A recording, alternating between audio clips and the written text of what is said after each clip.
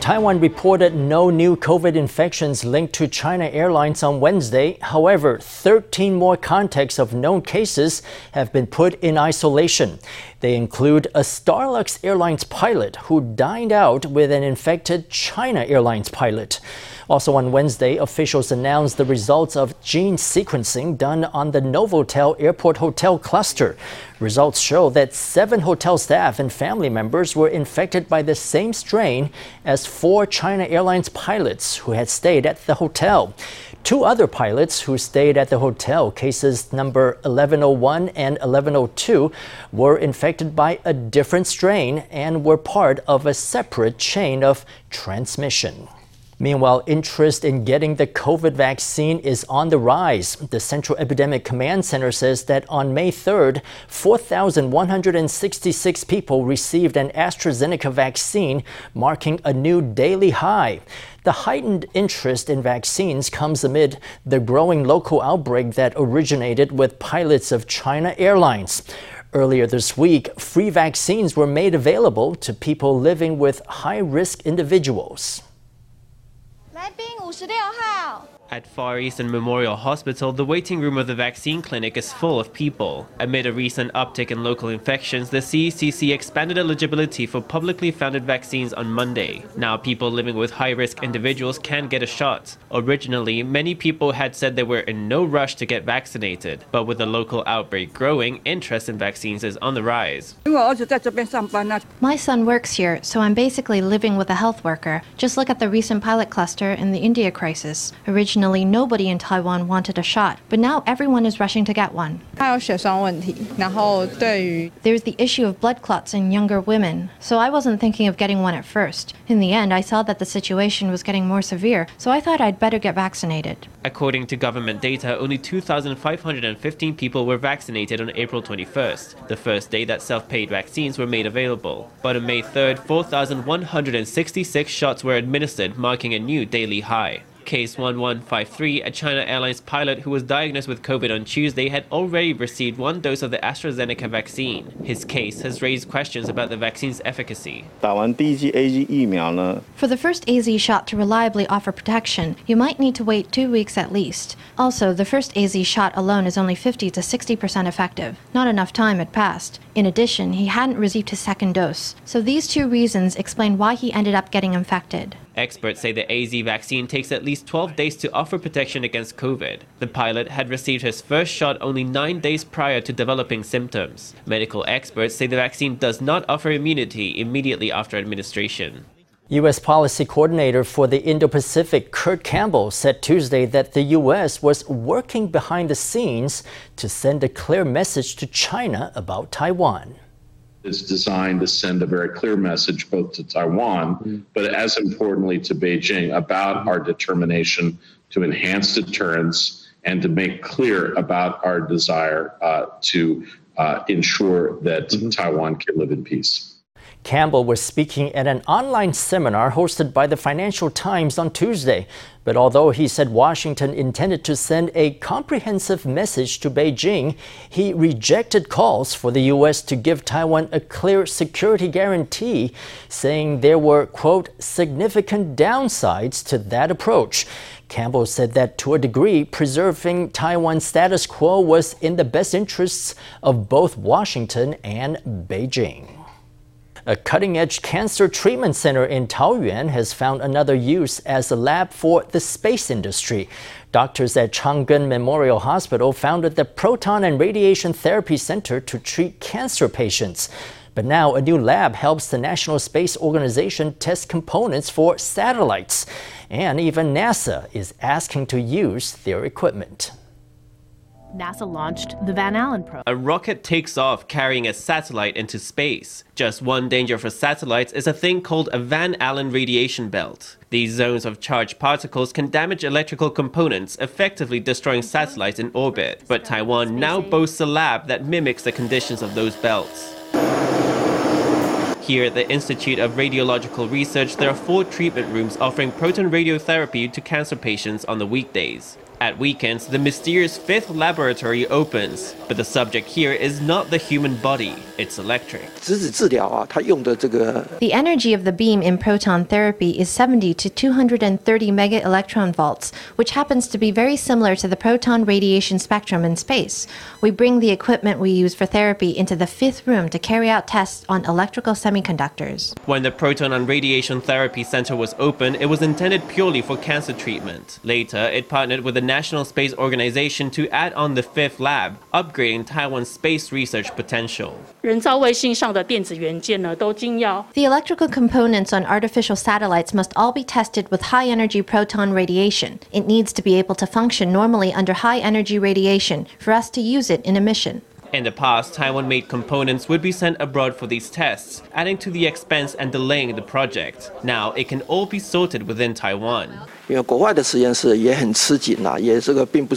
labs abroad are in high demand. You can't just get in there anytime. Usually, you're on a waiting list for 6 months or a year. It's very rushed and very expensive. In the future, if we want to greatly expand our space industry and foster our space industry, this is essential. We have to carry out these tests. Otherwise, foreign manufacturers probably won't buy our products. Currently, thanks to its brand new equipment, the fifth lab is taking jobs from all around the world, even from NASA. It's truly a milestone achievement for Taiwan's nascent space industry.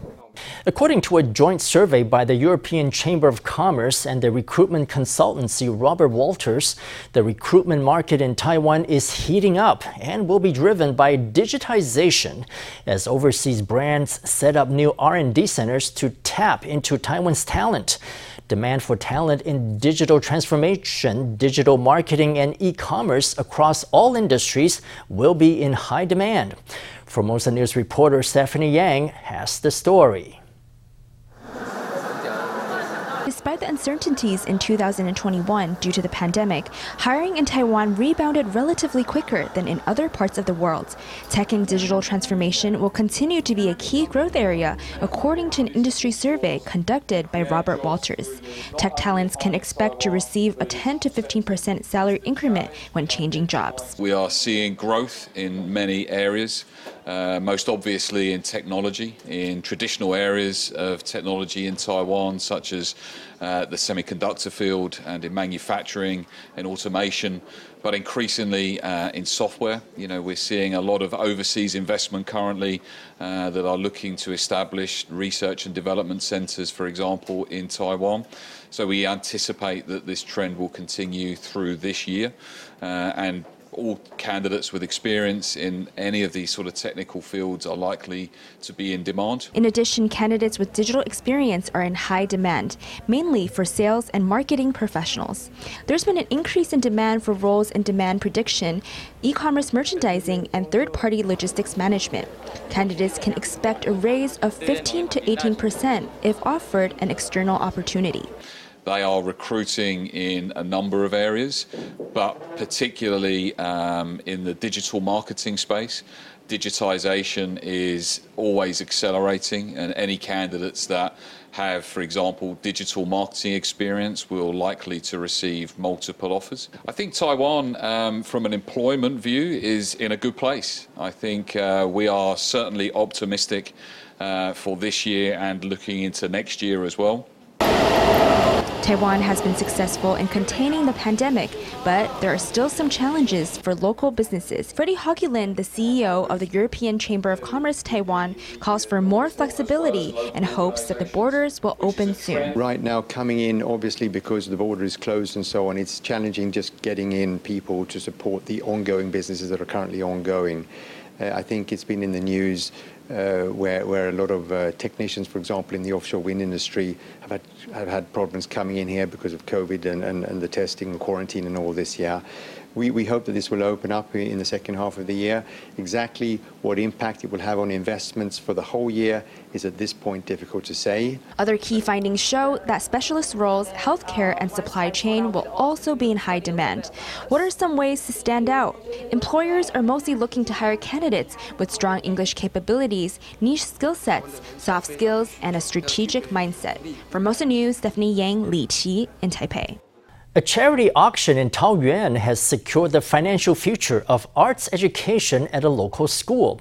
Education in indigenous song and dance is a specialty at Baleng Elementary, where traditional arts are kept alive. A local businessman decided to donate the proceeds of the auction to the school to thank the local community for helping him in his hour of need some years ago.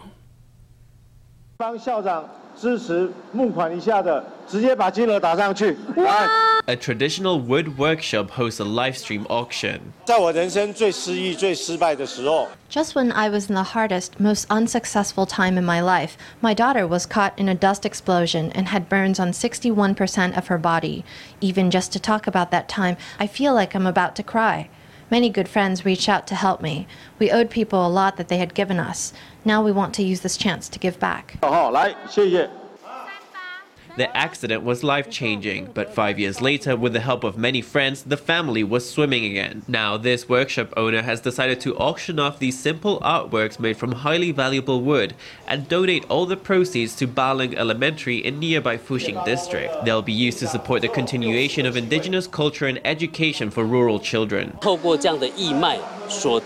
This charity auction will go toward our fund for our school's arts education program to get the kids better and better. But we want to raise 500,000 NT to promote it in the long term. I think that would be a big support for the school. Classes in indigenous song and dance are a special tradition at Baleng Elementary. The choir has won many competitions. This art auction was more successful than expected, and the 700,000 NT raised will help the school flourish for years to come. From time to time, we all need support, and eventually it's our chance to pay it forward again. Environmentalists say that the land in Yunlin is sinking faster than ever as locals pump groundwater to weather the drought. According to them, land subsidence could threaten the safety of the high-speed rail system, which runs through a township in Yunlin that's been sinking. One expert wants the government to install permeable roads in the county to increase its surface-level water supply and reduce the need for groundwater pumping. Last month's Taroko Express derailment shocked all of Taiwan. Environmentalist groups say a similar tragedy could unfold along the high-speed rail due to land subsidence in Zhanghua and Yunlin. According to them, the land in Zhanghua sinks by 3.3 centimeters every year. In Yunlin, subsidence reaches 6.5 centimeters. Yunlin's HSR station is located near one of the worst affected areas, Tuku Township.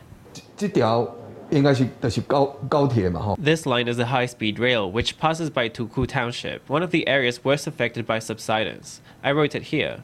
Tuku is where the Yunlin HSR station is. What if there are rains and an earthquake while the bullet train is passing? What would we do?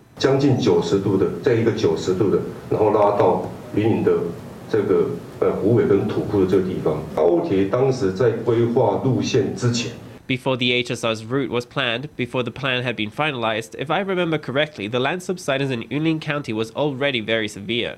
It was already so severe back then, but they still decided to draw the route over that area. DPP lawmaker Liu Jianguo alleged that the HSR's developers ignored the risks of subsidence. Now, with the ongoing drought, the risks are even greater due to groundwater pumping. An expert says that amid climate change, one way to boost water supplies is to build permeable roads so that the earth underneath can absorb rainwater like a sponge. This could also be done in urban areas in Taiwan. This could increase capacity by 600 million tons. That is, if we change all the main roads in the 6 municipalities into permeable sponge-like roads to increase water storage capacity. That would increase the space where the water can be collected by 600 million tons. All government agencies will make efforts to find ways to increase surface-level water resources and reduce groundwater use. The official said that the government was monitoring land subsidence in the area and that addressing the problem would require a coordinated effort across all ministries. In Kaohsiung, communal vegetable gardens are helping indigenous elders in the big city to reconnect to their roots. In the last few years, 3 vegetable gardens run by indigenous elders have been successfully established. Senior citizens not only enjoy tending the produce with their families, but also bring home a harvest to share with the whole community. Gardeners tend expertly to the vegetables. In this lush green patch, you'll find mountain taro, red quinoa, and starfruit, all organic. All the gardeners here are indigenous, and we all have a great laugh working here. All these are things we indigenous folk like to grow. I'm happy to see them get so beautiful. In their ancestral villages, all these gardeners tended fields, but they had little opportunity to use their skills in the city until this happy garden opened. Now they're proud to put their farming and botanical skills to good use. Now, our elders in the city have a place to grow crops and a place to spend leisure time. In the last 2 or 3 years, we've seen how much healthier everyone has got. Most